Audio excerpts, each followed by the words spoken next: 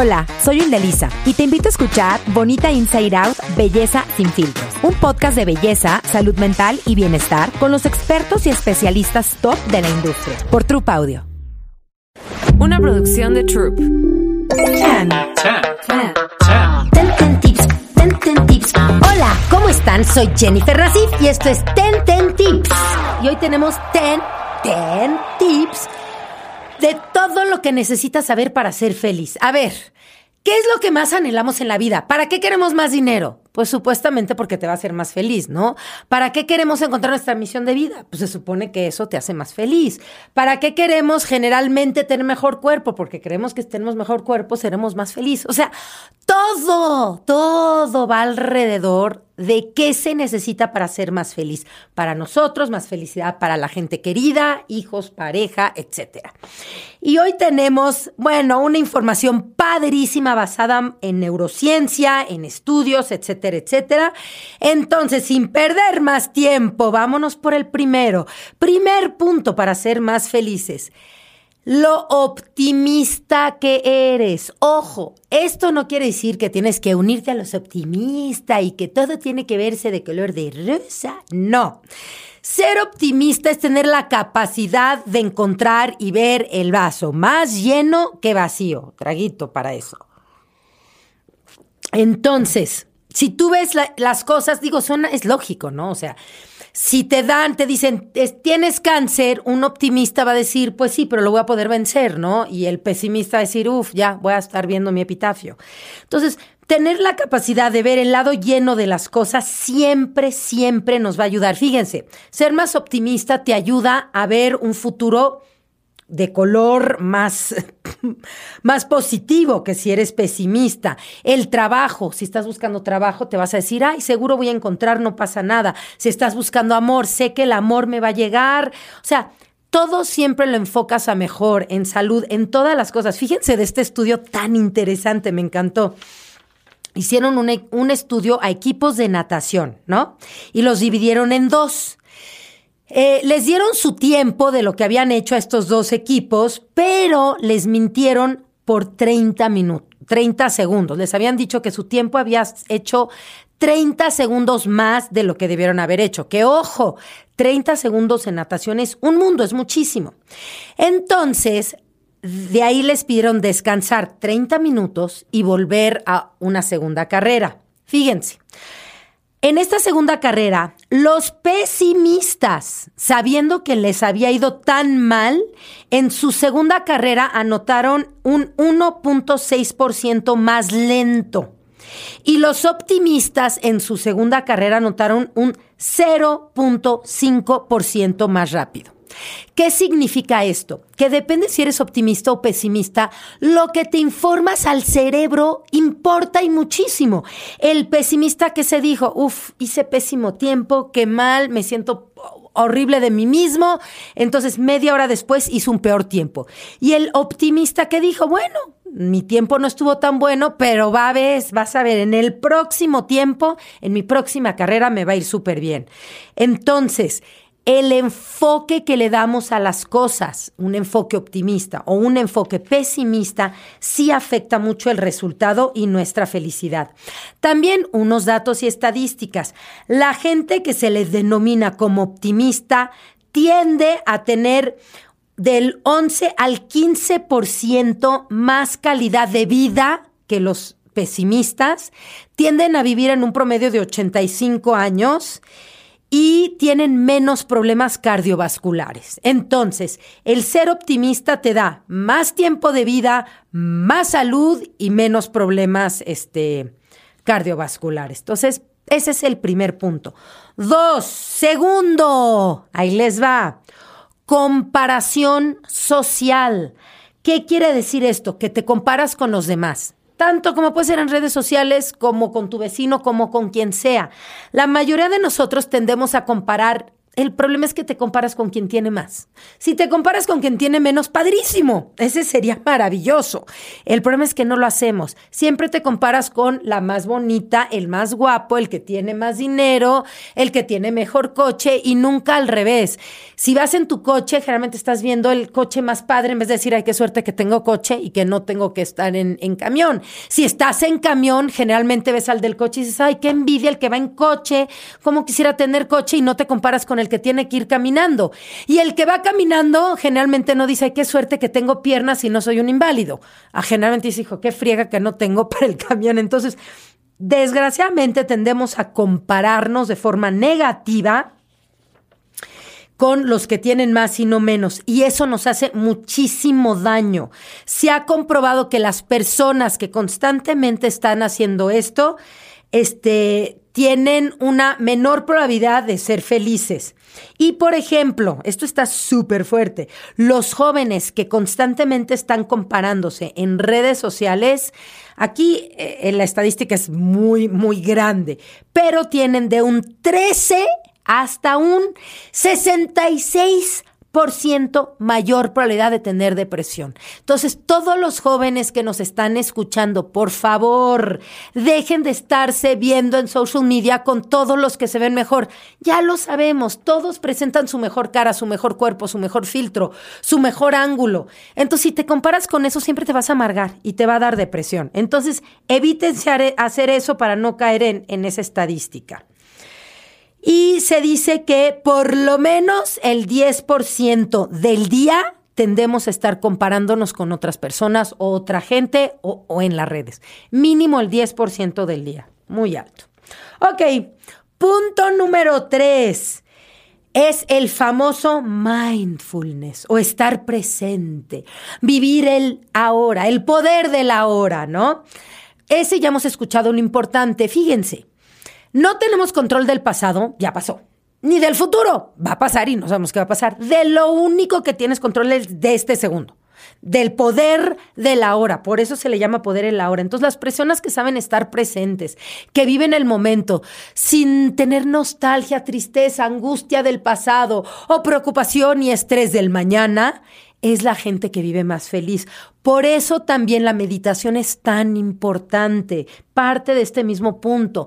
La gente que tiene más el hábito de meditar diariamente, la meditación te enseña mucho a estar presente, a vivir el momento. Entonces hay que aprender a meditar y a estar. Imagínense, ¿de qué me serviría ahorita? Ya, espero ya pronto estar descansando.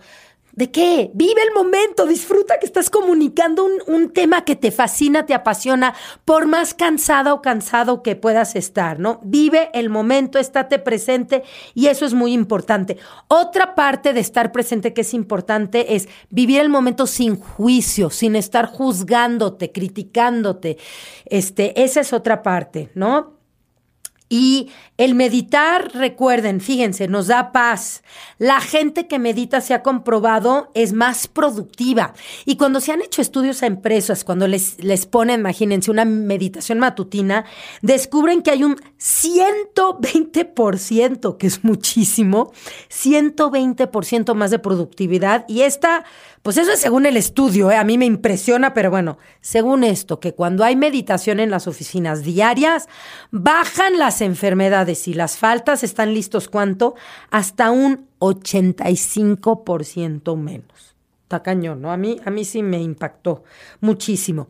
Y la otra ventaja de estar en el presente, en el ahora, es que te vuelves una persona menos reactiva, menos impulsiva, porque como estás ahora, estás más calmado, estás más presente en lo que estás viviendo. Y la otra cosa es que la gente que vive el momento desarrolla una mejor intuición. Claro, pues es lógico, ¿no? ¿Cuántas veces si estás caminando viendo tu celular, presa perfecta para que te asalten? Pero si estás caminando, estás observando, estás viendo, ves a un cuate sospechoso, dices, aquí no me late, mejor me muevo para allá. Estás viviendo el momento, entonces estamos más conscientes de todo lo que pasa y tu intuición la vuelves pues mucho más aguda, ¿no? 3. Ahora nos vamos al 4. Este es fuerte. Aprender a perdonar. Ninguna sorpresa, ¿verdad? La gente que sabe perdonar obviamente es más feliz. Hijo, es que este tema es buenísimo. Tengo toda una conferencia con todo lo de la felicidad y tengo otra muy padre también de los mitos de la felicidad. Hay muchas cosas que creemos que nos hacen felices que no son, que realmente no. Pero bueno, regresando a perdonar, ojo, ¿perdonar qué es? Perdonar no es olvidar. No, no, no. Es aprender a soltar. No vas a olvidar el daño que te hicieron, pero no lo vas a cargar diario como tu prenda más preciada de la vida. Sí, sabes que te perdonaron, pero no lo cargas, lo sueltas, lo dejas ir. Ya, fue problema de la otra persona.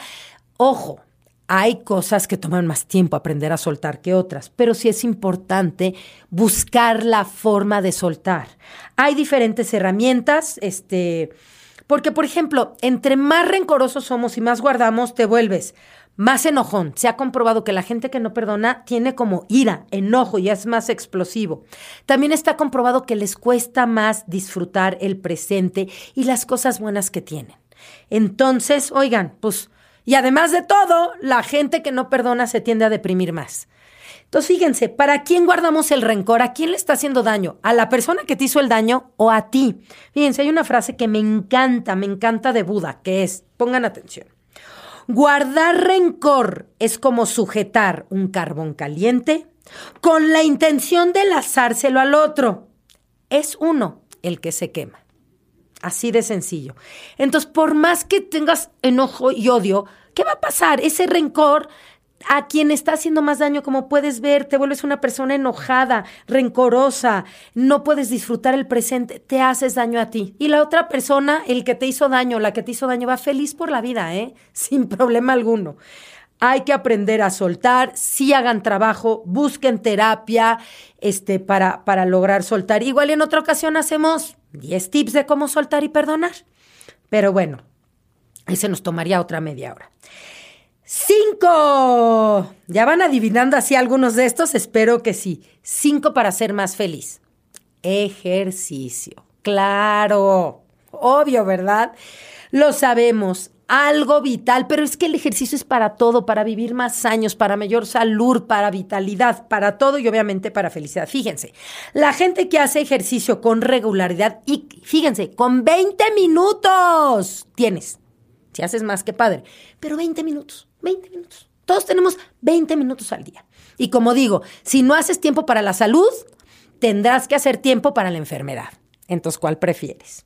Entonces, fíjense, el ejercicio te ayuda a disminuir el estrés, a mejorar tu humor. Otra que es básica y que es otro de los puntos importantes, a dormir bien, porque si haces ejercicio acabas el día exhausto y es mucho más fácil conciliar el sueño que si no haces ejercicio. Recuerden las hormonas que segregamos con el ejercicio. Endorfinas, que además es maravilloso para el sistema y lo oxigena, las endorfinas. Serotonina, maravilloso también, ayuda también a la inmunidad, a tener mejor sistema inmune y también hasta el cerebro el ejercicio. La dopamina nos pone de buen humor, nos alegra. Entonces, haz ejercicio, no hay excusas para no hacer, ya si no 20 minutos, 10. 10, ya, me conformo.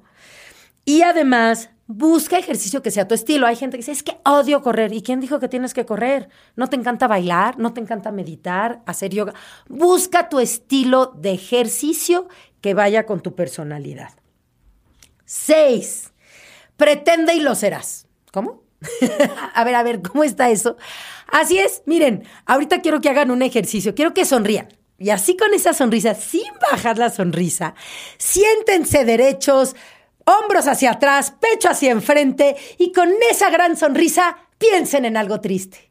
Es bien difícil, les va a costar uno y el otro, complicadísimo. Ahora al revés, joróbense, hombros hacia enfrente, cara triste, cabeza hacia abajo y traten de pensar en algo feliz, igual de difícil.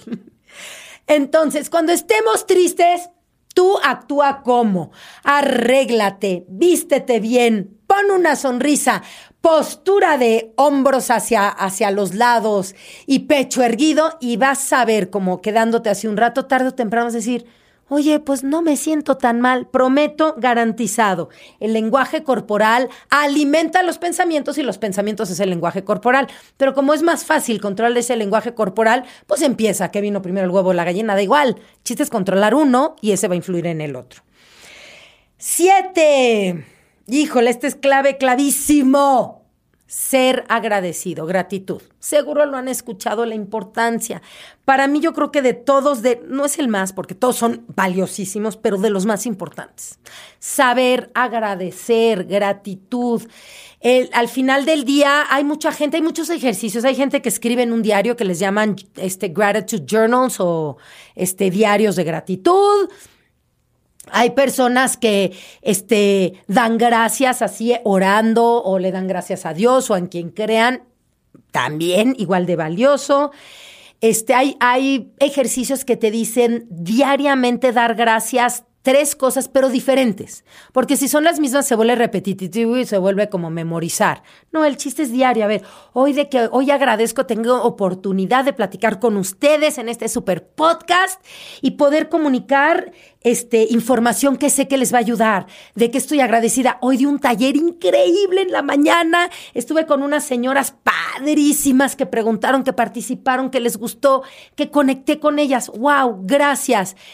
Tercera cosa. Ay, pues en la mañana vi a mi hija, se fue feliz a la escuela. Y mañana 3 cosas diferentes y así. Entonces, 3 cosas de las que estés agradecido, y pueden ser chiquititas, ¿eh? O sea, no tiene que ser algo wow. Puedes estar, agradezco que hoy me tomé un vaso de agua que me supo glorioso. Padrísimo. No importa el tamaño de la gratitud, pero 3 cosas diferentes diariamente. Y nuevamente, la gratitud es tu enfoque. Al final del día, ¿en qué me enfoco? ¿En lo que me fue bien o en lo que me fue mal? ¿En lo que sí tengo o en lo que no tengo? ¿Qué estamos agradeciendo? Importantísimo aprovechar esa gratitud, por favor. 8. Ay, esto yo lo hacía recién divorciada y la verdad sí me servía muchísimo. Recién divorciada estaba yo súper amargada, triste. Y entonces, ¿saben lo que hacía antes de dormir? Hacía una película romántica de cómo iba a encontrar a alguien. Y me hacía toda una historia que estaba yo, en ese entonces corría mucho en el Sope, y que yo corría en el Sope y de repente se cruzaba un hombre, ya sabes, típico, no perfecto. No importa, es tu película, lo puedes hacer como quieras. Guapísimo, inteligente, que me sacaba plática y nos encontrábamos cada vez. Y además salía que era una persona que teníamos amigos en común y conocíamos a mucha gente y teníamos miles de cosas en común, etcétera, etcétera. El caso es que en las noches, cuando estés pasando momentos difíciles, haz tu película. No tengas miedo de hacerla irreal. ¿A poco dices, ay, no voy a ver Pretty Woman porque es irreal y nunca se va a enamorar un cuate de una sexo servidora? No, la vas a ver, la disfrutas y te la pasas bien. ¿Qué tan factible sea? Pues muy poco. Y te la pasaste bien y te alegraste. Tu película es lo mismo. Haz tu película, ponle lo que quieras, sabes lo que va a hacer. Esa película en la noche te vas a dormir con una sonrisota de oreja a oreja, te vas a sentir bien y al día siguiente no vas a decir, ay, no me pasó, ya, me amargué. No, te duermes muy feliz. Entonces, crea tu propia película. 9. Este punto igual y les sorprende, pero es vital para la felicidad. Lo que comes. ¿No me creen? Lean acerca de eso. No saben lo importante es nuestra alimentación. La alimentación afecta todo. ¿Por qué? Porque si como mal, generalmente voy a tener menos energía, menos salud. Afecta cómo funciona el cerebro también. Afecta en el aspecto hasta en pensar positivo. Te sientes más cansado, más letárgico. Tu cuerpo se ve diferente, tu cara se ve diferente. Entonces, si tu cuerpo se empieza a ver mal, te empiezas a deprimir porque no te sientes bien, porque no sientes bien que no lograste la dieta, etcétera, etcétera. Entonces, alimentación. Y cuando digo alimentación es saludable. No estoy hablando de una dieta de comer 2 cacahuates o poquito. No. Comer cosas buenas para el cuerpo, todo lo que quieras bueno, todas las verduras que quieras, toda la proteína casi, come sano, pero sí cuida tu alimentación y honra tu cuerpo. O sea, ¿a poco le darías a tu cuerpo caca de comer? No, ¿verdad? Pero solo porque sabe fea, pero al comer azúcar es lo mismo. Entonces, ojo, no estoy diciendo que nunca comas azúcar, también da gusto y es un placer, pero come poquito. Lo que le hace daño a tu templo, a tu cuerpo, dale poquito de eso y mucho de lo que le hace bien. Sean conscientes de eso, por favor. 10. Importantísimo en todas las pláticas que veas de felicidad, este punto siempre va a estar. Y uno de los secretos de la gente más feliz, que no he dicho y que me falta comentar que es básico, ya saben cuál es, comunidad. Tener, conectar, la familia, los amigos, comunidad, poder socializar con gente que quieres, la gente aislada o no tener gente que queremos. Por eso generalmente sociedades como las norteamericanas, que son más solitarias, que no son tan unidos a la familia como nosotros los mexicanos o los latinos, pues son gente más triste, más les afecta más a su felicidad. Entonces, y para leer más de felicidad, les recomiendo mucho, me encanta Dan Gilbert, sus libros son maravillosos, son buenísimos. Se me fue ahorita el nombre del que escribió Perma, es Dan, bueno, ya me acordaré. Pero ese es otro maravilloso que habla de felicidad, lo amo también. Y bueno, entonces tener comunidad es básico. Y otro pequeño tip que se me olvidó comentar hace rato de la importancia de dormir bien. Fíjense, cuando descansamos bien, influye en el hipocampo y la amígdala, en el cerebro. Y esto, ¿no les ha pasado que cuando te desvelas y duermes poco, al día siguiente ves como todo más negro? Más negativo. Bueno, realmente pasan cambios en el cerebro con la falta de sueño que hacen que veas todo más negro. Entonces, ojo, cuando te desveles y estés pensando pesimista tú mismo dite, ay, no, es que estoy cansado y seguro por eso estoy viendo todo tan negativo. Pero no es así. Es mi cerebro que está como en la droga de no dormir, básicamente. Entonces, mucho ojo con esa parte. Pues bueno, ya tenemos aquí los 10 puntos de la felicidad. Vamos a preguntas. Ojo, hay más cosas. Obviamente no pude hablar de todo. Eran los 10 primeros que hemos descubierto que la mayor parte de la gente feliz tiende a hacer. También hay un libro buenísimo de Luan Byzantine que se llama The How of Happiness. No, Luan Byzantine es otro libro. Pero el de The How of Happiness es maravilloso. Ese también a mí me gustó muchísimo, ese libro. Pero bueno, vamos a las preguntas. La diferencia entre ser feliz y no estar triste. Ahí te va. La tristeza no tiene nada de malo. Es más, voy a sacar un tema de los 10 beneficios de las lágrimas. O sea, sentir las cosas, vivir las cosas no tiene nada de malo. Vivir momentos tristes es normal. O sea, si algo pasó grave, no quiero que estés sonriente y feliz. Pues pasó tristeza, se vale estar triste. El problema es cuando la tristeza está acaparando tu vida. Y cuando eso pasa, pues de la tristeza se convierte en depresión y demás, ¿no? Entonces, ojo, vivir tristeza se vale. Lo importante también es reenfocar ese momento. Se murió, pero bueno, ya está más tranquilo, o más tranquila. Buscarle siempre la óptica para salir de la tristeza lo antes posible. Pero vivirla es saludable y necesario. ¿Qué más? ¿Cómo gozar no estar feliz? Pues bueno, ahí más que nada es importante decirte a ti mismo, tengo que vivir el momento. O sea, vivir las emociones es saludable. Vivir la tristeza en su momento y decir, voy a llorarlo. Me acuerdo perfecto en un programa de Oprah, de una chava que se quemó, pero todo el cuerpo, como no tienes idea, una cosa, y era latina, se me olvidó su nombre. Es que este programa creo que lo vi, se los juro, como hace 40 años, pero toda me acuerdo de esta chavita que estaba completamente quemada, llevaba 3,000 operaciones, su cara era deforme, o sea, por más operaciones que ya llevaba, iba a estar deforme para siempre. Y ella tenía una regla, tengo derecho de si quiero llorar media hora todos los días, lloro. Y todas las mañanas lloraba y decía, pobre de mí, ¿por qué me pasó esto a mí? Qué injusticia, no se vale. Y acababa con su media hora y decía, bueno, esa es mi realidad, ¿ahora qué sigue? ¿Qué quiero hacer? ¿Qué quiero lograr? ¿Cómo seguir adelante? Entonces, ponerte como tiempos de amargura te ayudan mucho para no engancharte en lo negativo. Entonces, ese es un consejo. Pero mira, aunque sea falsa felicidad, es que la pregunta es ¿cómo evitar la falsa felicidad? Pero te voy a decir una cosa, la falsa felicidad practicada constantemente, tarde o temprano te ayuda a convertirte en más feliz. Porque, ojo, el cerebro no sabe si estás actuando o es mentis. Si tú pones cara de tristeza porque estás viendo una película triste, te sientes triste. El cerebro no te dice, es película, hombre, no te amargues. Tú te amargas en ese momento. Obvio, te recuperas mucho más rápido que si estás viviendo una tristeza real. Pero al revés, si estás viviendo algo positivo y alegre, aunque sea ficticio, tarde o temprano el cerebro, si viste una película que te puso de bueno, vas a estar de buenas. Entonces, por eso digo, fake it till you make it, pretende y lo serás y eso te va a ayudar. Pero bueno, se nos acabó el tiempo, no se preocupen. Ya a futuro vamos a tener todo un programa de puras preguntas y respuestas y mientras lleguemos a eso, ya saben que está mi Instagram, @JenniferNassif. Me pueden preguntar todo lo que quieran, lo que no dio tiempo aquí preguntar, lo que no nos dio tiempo contestar, me lo pueden mandar a mi Instagram. Y bueno, hasta la próxima. Esto es Ten Tips. Soy Jennifer Nassif. Ten Tips.